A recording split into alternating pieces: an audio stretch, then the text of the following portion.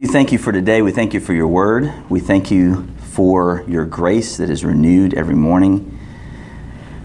We ask that your Holy Spirit be with us this morning as we go through this next section in Acts, as we study the resolving of Paul's missionary journeys and what you led him to as the narrative plays out at the end of the book. I pray that we are encouraged, that we are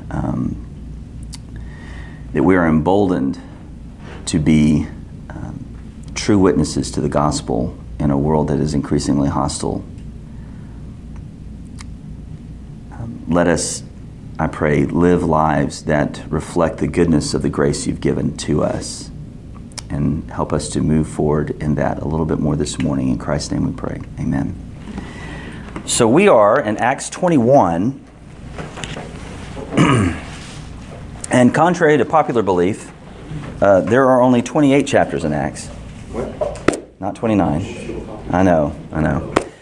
But so we're going to look at chapter 21, verses 1 through 16 this morning. And the last time we were together, we saw Paul's love for the disciples at Ephesus as he departed for Jerusalem. What's looming over this journey to Jerusalem? What's going on here? A couple of things that are happening. Why is he going to Jerusalem? To bring the relief offering. So there's a relief offering. There had been a famine in Jerusalem. We found out that was prophesied in chapter 11. Incidentally, we're going to see that guy again.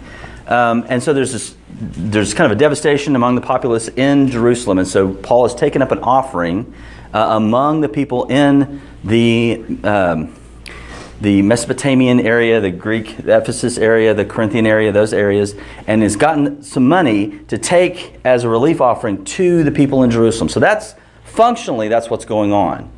What else is going on? What's driving him to go? Passover? Okay, there's a time constraint. He wants to get there before Passover, right? That's true. What else is driving him to go to Jerusalem? Jesus. Always a good answer. In Sunday school, Holy Spirit, yes. How do we know that? It says. It says it. That's always a good place to start. What are some ways that Luke tells us the Holy Spirit is driving Paul to go to Jerusalem? What's happened already? Does Paul say anything about that to the disciples at Ephesus in at the end of chapter 20? Do you recall? Bueller.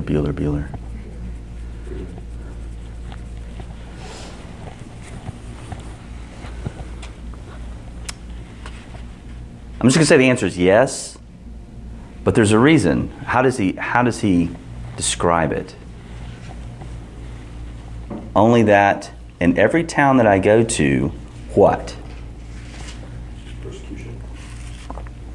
Told by whom and how, and just get the feel of it. Draw it out.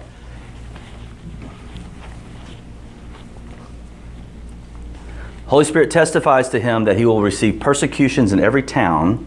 He's getting this feed from people coming to him saying, here's this, and he knows himself, the Holy Spirit's telling him, I'm going to go to Jerusalem, I'm going to be persecuted. And that it continues in this chapter. He's going, the Holy Spirit's telling him to go, telling him that he's going to suffer, and yet still telling him to go, which we talked about a little bit last time. But in this chapter, in this section, Luke spends a lot of time drawing out this journey motif.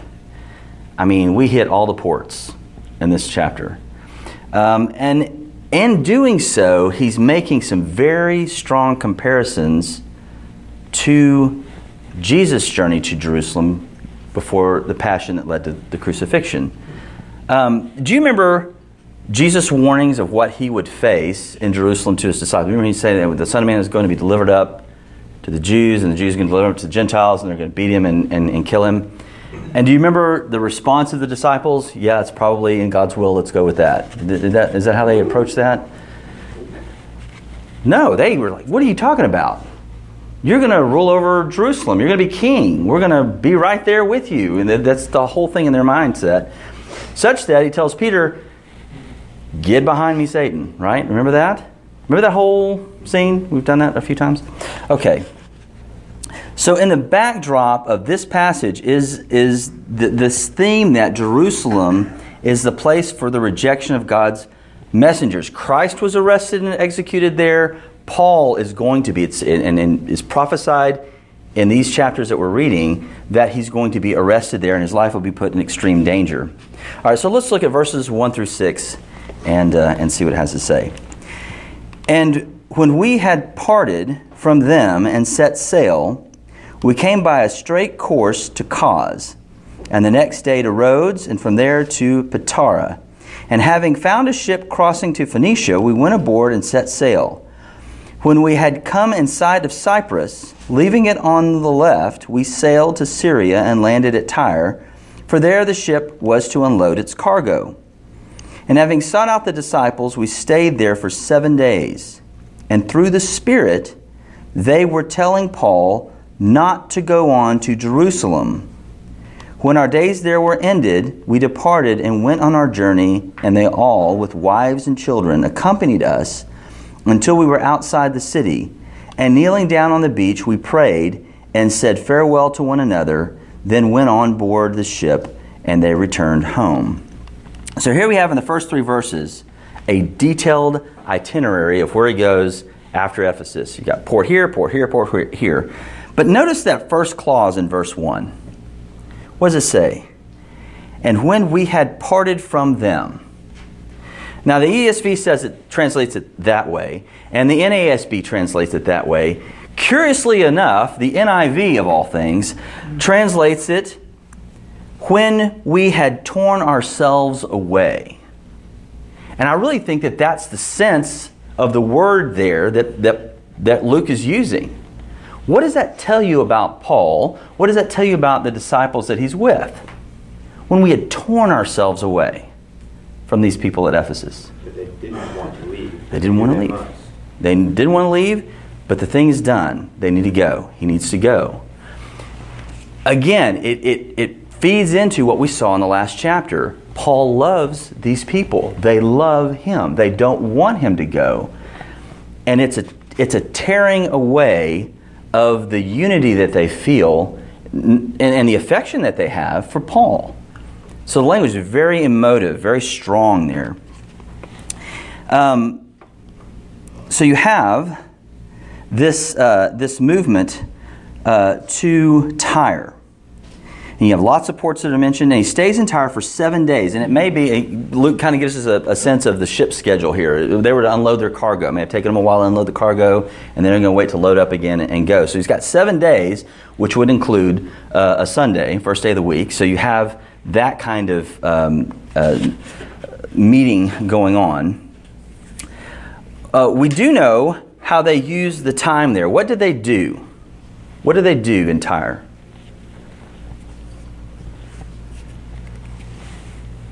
What does it say? Unload its cargo. Well, there's that with the ship. What did Paul and his... They sought out the disciples. Yes, go with tier 2. They sought out the disciples.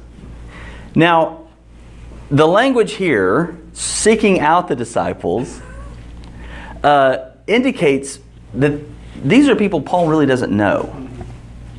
He had never met them. He has to go seek them out. Which is an interesting thing, because he's in this town that he hasn't really spent a lot of time in. These people are not his disciples. They're not from the ministry of Paul. In fact, we know from earlier in Acts chapter 11, when there was a scattering of the Jewish Christians throughout Caesarea and all of that, a lot of scholars think that this is the fruit of that kind of scattering. That these are in Tyre, who have come to faith through the ministry of those people who have been scattered, and probably some of those who were scattered. What strikes you about this section? Verse 4, what strikes you about this section? Through the Spirit, they were telling Paul not to go on to Jerusalem. What in the world is going on there? Who's been telling him to go? The Spirit's been telling him to go. And yet here you have a very clear, distinct statement. I love this. No piano. I can pace. Through the Spirit, they're telling him not to go. Well, what are we going to do with that? We have a conflict in Scripture. Therefore, the whole thing is flawed. We got to go fishing. Is it a timing issue? Is it? Is it a timing issue? In what way? Well, I mean, maybe the plan is for him to go to Jerusalem, but not to go right now. Okay. That's a possibility. It's just not the same situation. That's pretty. Not to set foot. They're telling him through the Spirit not to set foot in Jerusalem. What does it mean to do something through the Spirit? And I think it's the means in which they are telling him is how they can say it's through the Spirit. Good question. What does that mean? Through the Spirit. It's just like what Christ went through the disciples, trying to get them out to go because they knew it was coming. And they're doing it through the Spirit, though. That's what the weird. Yeah, that's the problem. That's the problem we have, is that it's through the Spirit that they're doing this. Well, here is something I'm drawing this out because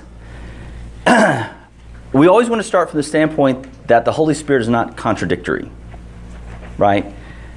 God is God. He's wise. He can. Oh wait, didn't I say it differently before? I probably shouldn't say it. That's not how God works. He knows what He's doing. He knows, and so you have something drawn out here. There's a purpose to the Spirit moving these disciples to again say to Paul, "Don't go, don't go, don't go."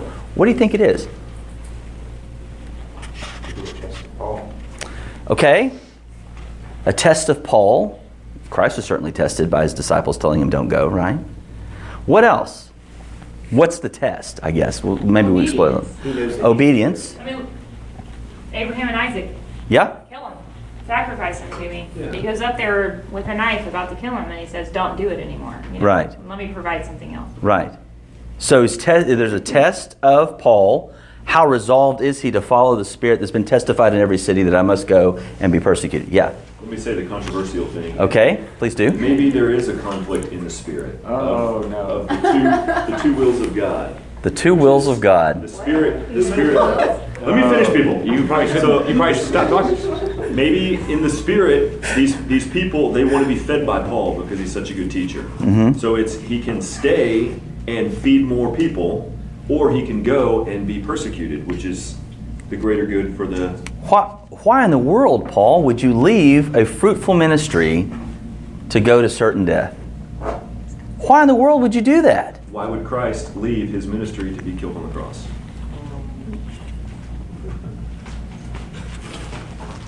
Is that what's going on here? Is that what's going on? Through the Spirit, they're telling him, don't go. It can't be a contradiction because we believe that Scripture is true, right? So reasoning from the premise that it's not a contradiction, how do you reconcile it? What's the Spirit drawing? What is the Holy Spirit drawing out here in relationship to Paul and in relationship to these disciples? What is He drawing out? What is He doing? By telling them what's going to happen, will they be surprised when it happens? What does that do to a person's faith if they know what's going to happen, something horrible is going to happen, but they know that God is orchestrating the horrible thing for His own purposes? What does that do to somebody's faith? Does it diminish it or does it strengthen it? I mean, it strengthens it. Okay? Depends on the character of the person, doesn't it? Yes. Do you trust me? Right? What does Paul show here? Strength. Yes, I do. And what happens with him is going to reverberate across all of the church, and they're going to know about the stuff that had been prophesied to Paul beforehand, and that he still went. And by their knowledge of what God had told Paul through several witnesses in every city he's gone to, they're going to, when you lose somebody that's like a rock star like Paul, what are we going to do now? How is the church going to continue? The apostles are being slaughtered. Paul is now in chains. What are we going to do? Has God abandoned us? Has He left us without leaders to shepherd us? No. They know what's going to happen ahead of time. They're comforted by the fact that God is sovereign over all things. And it bolsters that they trust him rather than have this happen. And Paul is bolstered to be... From this point forward, Paul is in chains in Acts. He's never out of imprisonment from this point forward.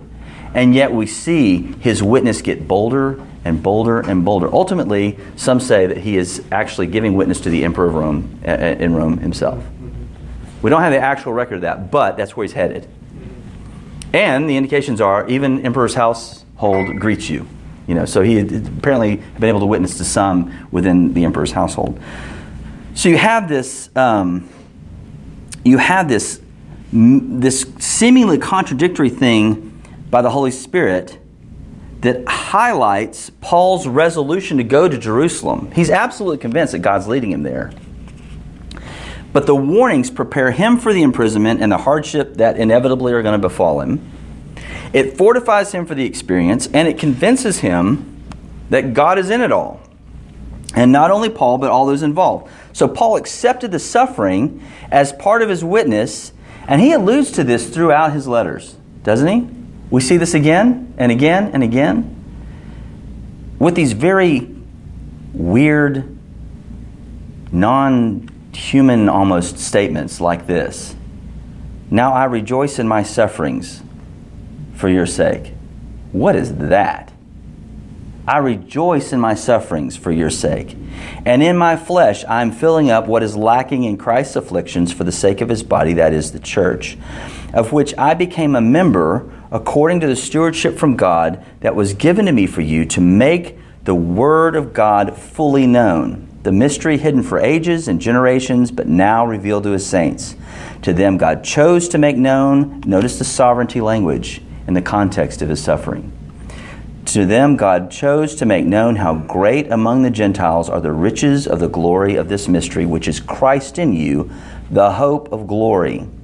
Him we proclaim, warning everyone and teaching everyone with all wisdom, that we may present everyone mature in Christ. For this I toil, struggling with all his energy that he powerfully works within me. He embraces the suffering, but has no delusions about how he'll get through it. Well, I'm Paul, I can handle it. That's not the way he approaches it. He's not enduring it in his own strength. It's Christ working powerfully in him, Colossians 1:24-29. So a fair reading of the words of these disciples from Tyre under the Holy Spirit is a preparation for these difficulties in Jerusalem. It's not a contradiction. He's preparing them for what's going on. The natural response that they have under the influence of the Spirit is to tell him not to go. And his own determination only highlights the emphasis that he's convinced that God is leading him to Jerusalem with a purpose. So what's the proper response? Well, Paul's crazy. Well, I'm just leaving. What's the proper response? What do they do? That will be done. It will be done. What do they show? What do they do? What's the last scene there? Praying on the beach. They're praying on the beach. Find a beach and go pray.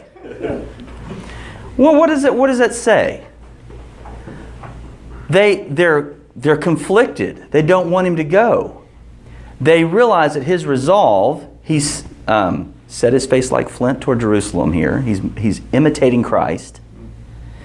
And so they do what they know to do, which is commend him to the will of God and trust in a sovereign God who governs all things. They don't do an intervention to kidnap him and save him from himself. Right? They honored him by bringing their families together. This is one of the few times that Luke actually references children, other than, that they were all baptized. I'm kidding. It's a joke. It references children in Acts. And they're there to pray for Paul through what they all knew was coming. All right, so now he leaves Tyre. Let's look at verse 7. When we had finished the voyage from Tyre, we arrived at Ptolemais, and we greeted the brothers and stayed with them for one day. On the next day we departed and came to Caesarea, and we entered the house of Philip the evangelist, who was one of the 7, and stayed with him. He had 4 unmarried daughters who prophesied. While we were staying for many days, a prophet named Agabus came down from Judea, and coming to us, he took Paul's belt and bound his own feet and hands and said, Thus says the Holy Spirit, this is how the Jews at Jerusalem will bind the man who owns this belt and deliver him into the hands of the Gentiles. When we heard this, we and the people there urged him not to go up to Jerusalem. Then Paul answered, What are you doing, weeping and breaking my heart? For I am ready not only to be imprisoned, but even to die in Jerusalem for the name of the Lord Jesus. And since he would not be persuaded, we ceased and said, Let the will of the Lord be done. Similar issue, right? A little more dramatic here. Only nobody's ear got cut off. What's that? Nobody's ear got cut off. Nobody's ear got cut off. So Luke records this about 25-mile journey south of Tyre to Ptolemais. As a side note, this city, Ptolemais, is also known in the Old Testament as Acco, which is like an insurance company or something. Acco. And there is a part of, on the coast, northwest coast of Israel. It's sort of on the beach. And he only spends a day there. Most likely it's due to the ship's schedule, but what a day, right? I mean, if you're going to have a day, that's a day to have. What's going on? Why? First of all, how does Luke record Paul's initial meeting with these disciples? How does he describe it? In Tyre, it was he sought them out. What does he say here? They were greeted. They were greeted. What does that tell you? They knew. Yeah. They were waiting for him. He knew them. Right? He was here in chapter 9 when they spirited him away, when he was being, right after his conversion, the Jews immediately started hunting him. And so some disciples kidnapped him and took him to Caesarea. And this is presumably the guys that he's familiar with these people. He knows these people from that time. So he already knows these brothers. Who else do we see here? Who else here? His entourage. Philip the evangelist. Who is Philip the evangelist? Was he the one that ministered to the Ethiopian eunuch? He very much was. He also left a successful thing in Samaria. He did. And went with the Holy Spirit down south. He did. He left Samaria and went down south. And so what is it? What is this about his? Well, first of all, what does Luke tell us about Philip here? How does he describe him? He calls him the evangelist. 1:7 at stage. 1:7. Originally, remember, he was it's many times referred to as the commissioning of deacons. I don't know if I'd necessarily... Anyway, we can talk about that. So that the initial 7 to help with the serving of tables, I guess, he was one of those guys. But he's out preaching the gospel. He's out evangelizing. We see this whole thing early in Acts with him and the Ethiopian. And by this time... he's had some kids, right? 4 daughters, unmarried. What are they doing? Prophesying. They're prophesying. Now that's odd. Does that sound familiar? Have we been told before that this was going to happen, that your sons and your daughters will prophesy? Yep. And see, it's being drawn out. Luke is drawing out the fulfillment of Joel 2 that Peter preached on the day of Pentecost. What do you think they're talking about? What do you think they're prophesying? You think? I think you're right. I mean, that's an assumption. We're not told, but that's the context of the thing. He's leaving, and they're prophesying in every city he's gone to. These people are telling him, you're going to be bound. You're going to be in chains. You're going to face persecution. Whatever. And that's why draw that out, but to, again, bring this out again, that they're prophesying about Paul's trip to Jerusalem. Who else do we see here in this passage? This is not a reference to a math tool of ancient Greece. This is Agabus. Thank you. Agabus. Have we seen Agabus before? Yes, we have. In fact, he prophesied back in chapter 11 that Jerusalem would be experiencing the famine. That kind of led Paul to do this whole tour of getting money for those in Jerusalem. So Agabus, it says, comes down from Judea, but Paul's north. So how's he coming down? It's an elevated plane. That's right. He's coming down from Jerusalem to come to Paul there in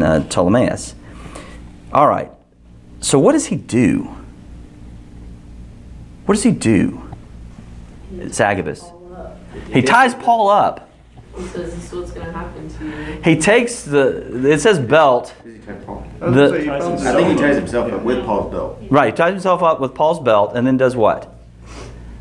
This is what awaits the owner of this belt. Doesn't even say Paul. Why? Yeah, the owner of this belt. Doesn't even, yeah, Who's that's a that? I weird. wonder. So if he gives the belt away, does that I borrowed that. What? Now it's important. does he just need to give the belt away? Is that all? I'm saying, just sell it in the market right then. Only about what? Why go through that demonstration? That seems very odd. Why do that? Why not just say, hey, you're going to be arrested? Everybody else is. Yeah, why? Dramatic Pretty Old effect. Testament to me. Sounds like Old Testament. In what way? Well, they always, it was signs. They often had signs for the prophecies. Exactly. You see this a lot in the Old Testament. These prophets acting out the judgment of God, the foretelling of things. I'm trying to think of something that just aren't gross. Good luck. Yeah, okay. There's a lot of stuff they had to do that was just like, what? That is so weird. They're sign elements. They're sign prophecies that the prophets in the Old Testament do. And you see that office being used again in that way here in the New Testament in the first century church. So, Isn't that how they carry a sheep when sheep is slaughtered? what's that? By binding it? Carry a lamb? Is that how they carry a lamb to slaughter? Yeah. I mean, that's... Well, we see that we've already referenced Abraham and Isaac, right? They tied it up, put it on the altar. So again, there's the idea of Paul being willing to be a sacrifice, to give his life up, and you see that's how he responds. The Old Testament prophets, how do they normally start their prophecies? Thus says the Lord. What does Agabus say? Thus says the Holy Spirit. Thus says the Holy Spirit. So if I'm an apologist and I'm looking to make an argument to somebody about the nature of God, what can I draw from this statement? Thus says the Holy Spirit. It's the same language as thus says the Lord. Who is the Holy Spirit? He's God. He's the Lord. And He speaks. The Holy Spirit's not an impersonal force. He speaks. He's a person. It's not the Holy Spirit. He's a He, the Holy Spirit. It's hard to do. He's a He, the Holy Spirit. He's a person. Golly, He's a person speaking. You don't move the Holy Spirit through the midichlorians in your body. You know, this is not the force. Yes, It is. It's coming. So you have the Holy Spirit is God. The Holy Spirit is a person. He speaks. And what does the Holy Spirit tell Paul will happen in Jerusalem? He'll be bound and what? And delivered. Does that sound familiar? Who else has been saying that? Oh, I don't know. Back in Luke. Jesus. Always a good answer in Sunday school. Jesus testified of Himself, for He will be delivered over to the Gentiles and will be mocked and shamefully treated and spit upon in Luke 18. So, what's the response of the disciples to this? What do they say? Don't go. Don't go. Gosh, that sounds familiar. It's like a refrain in every city. Don't go. Does Agabus say that? No, he just states a fact. He just states the fact. Why do you think that is? We're not given why, but just draw some conclusions. Why do you think that is? I think it's kind of like everywhere we've been seeing hey, this is what's going to happen. And Paul steals himself, but everybody else tries to turn him from him, and it's just repeated over and over. And if you think of this as if it's a testing of Paul, and not just necessarily testing of Paul, but a testament to Paul being able to withstand all this testing, the repeated wearing down, eventually somebody's going to break normally if this keeps happening, but Paul doesn't. And here's the last time it happens, right? Before he gets to Jerusalem, and what does happen? How does he respond? It's like, why are you crying? Why are you what? Yeah. Why are you breaking my heart? Why are you ripping my heart with this? And in saying how much, and there's conflict with Paul. Well, what if I'm misreading this? What if the timing's not right? What if I'm misreading this? My heart is getting divided by your tears and by your pleading with me not to go. But how does he land? What does he say? I'm ready not only to be in prison, but even to die in Jerusalem for the name of Jesus. Does that sound pretty steadfast in his determination to do this? I wonder if Agabus was trying to, because he does it in front of all of these people. If he's using Paul as an example of this is how you should be, he's willing to go because maybe he knew what Paul's response was going to be. Maybe. Well, the Holy Spirit certainly did, and maybe he clued in Agabus as well. And again, I think you're right. It's not just for Paul that this is going on. I mean, this is for the encouragement of the saints that he is going through this. Talking about it beforehand confirms their faith in the sovereignty of God when it happens. But for now, they plead with him, right? Who all's pleading, by the way? What are the pronouns used? We and Who's the we? The disciples. See, now when Tammy says, we need to mow the yard. So it's Paul and the people. No, it's not Paul and the people. Who's we? A little different use of we here. Who's writing it? Who's writing this? Who's we? The entourage is with Paul. Entourage that's been traveling with him, and Luke. Even Luke is pleading with him not to do this.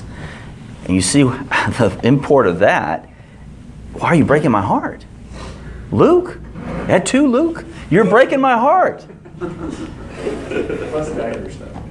Yeah, plus the dagger. We're missing the dagger. Think about Peter and Jesus here. Right?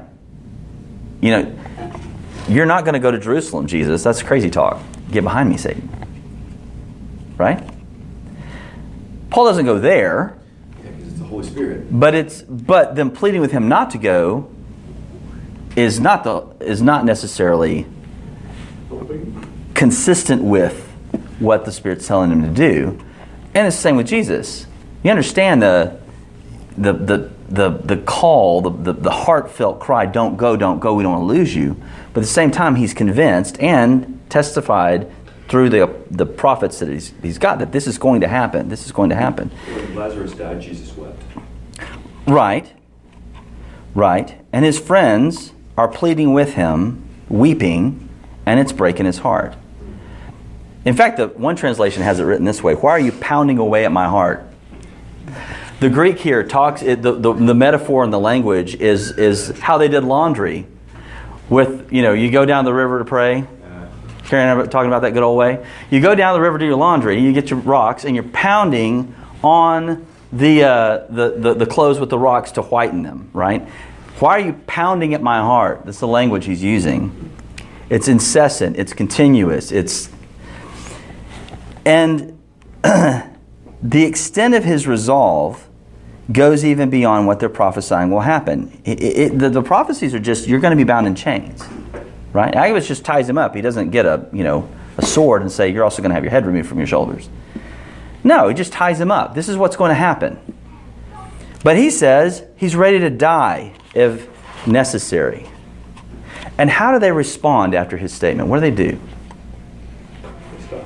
They let him go. The will of the Lord be done. His insistence, his determination ultimately dissuades them, and they stop. I'm going to pause here in a couple of minutes. What if they didn't address this with Paul?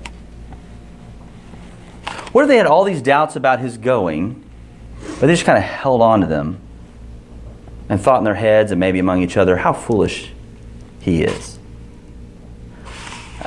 What's wrong with him? He's got a thriving ministry in all these Greek areas. Why would you go to Jerusalem? That's stupid.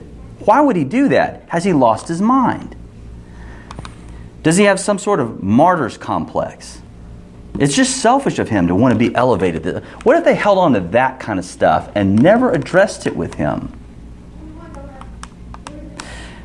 Time and time again, going to someone with concerns, facing them face to face, clarifies the issue and resolves it. Many times, unfair bias our assumptions that we have about another person's actions are resolved when we go to them and say, why would you do this? What's going on here? Not always, but many times. And I think that's really the call of Christ that we see in Matthew 18. Go to your brother. You got questions about what's going on, go to him. That stuff never is helpful. Here, Paul's conscience controls, not the opinions of people, even close friends. And so they, after talking it through with him and seeing his resolve to do it, they relent.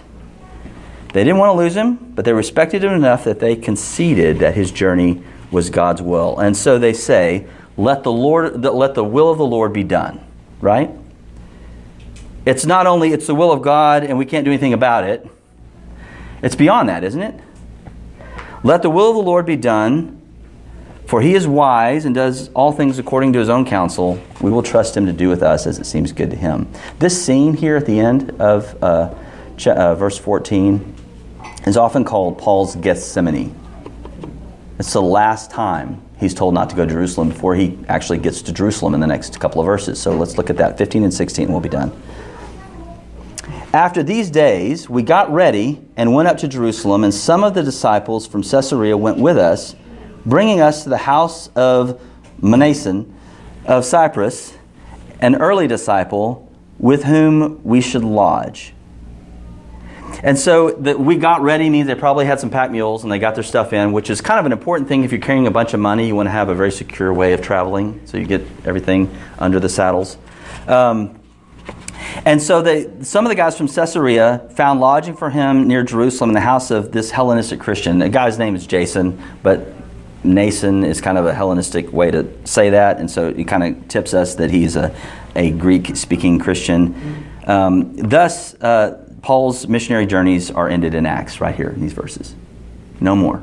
He's never going to be free in his witness in the rest of the narrative of Acts. He would be in chains, and his witness, we're going to see, will become bolder still. I want to conclude, and we'll wrap up quickly here, with this from Paul. I want you to know, brothers, that what has happened to me has really served to advance the gospel, so that it has become known throughout the whole imperial guard and to all the rest that my imprisonment is for Christ. It's not a martyr complex. I'm not trying to make a name for myself. Look how much I suffer. It's for Christ. And most of the brothers, having become confident in the Lord by my imprisonment, are much more bold to speak the word without fear. Some indeed preach Christ from envy and rivalry, but others from goodwill. The latter do it out of love, knowing that I am put here for the defense of the gospel. The former proclaim Christ out of selfish ambition, not sincerely, but thinking to afflict me in my imprisonment. What then? Only that in every way, whether in pretense or in truth, Christ is proclaimed, and in that I rejoice. Yes, and I will rejoice. They're emboldened. They knew it was going to happen. They knew he was going to be imprisoned. It was the will of God. And in seeing that play out, just like the Holy Spirit told him it would, they're emboldened to preach the gospel. Some do it from selfish ambition. Some do it out of love for the gospel and love for Paul. But he rejoices. Either way, Christ is preached. Right? Anyway. All right. It's 10:10. Doesn't look like anybody has any kind of comment or question, so because the mind can only absorb what the behind can endure. So let's pray, and we'll go on.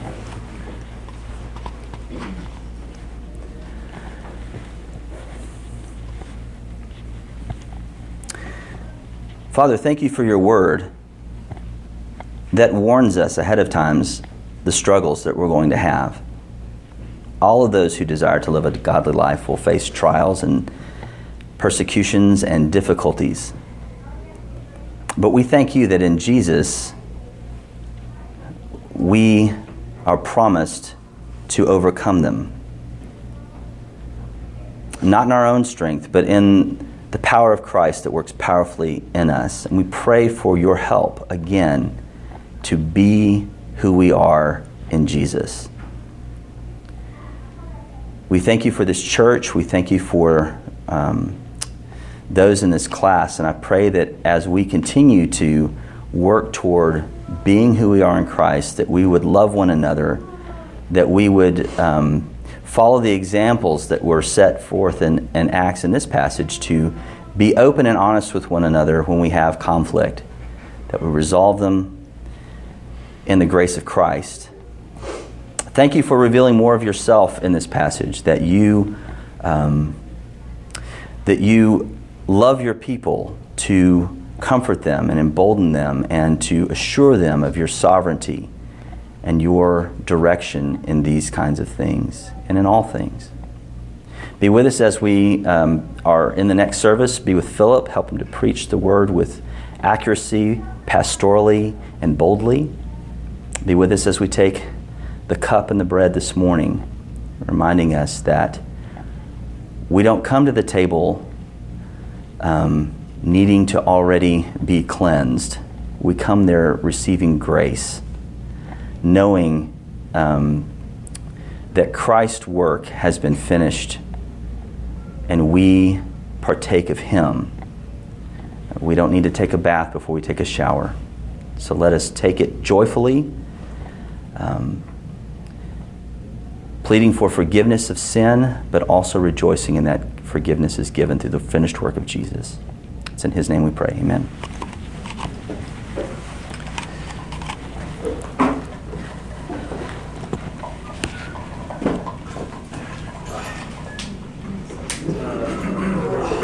Several things that were at the front Presbyterian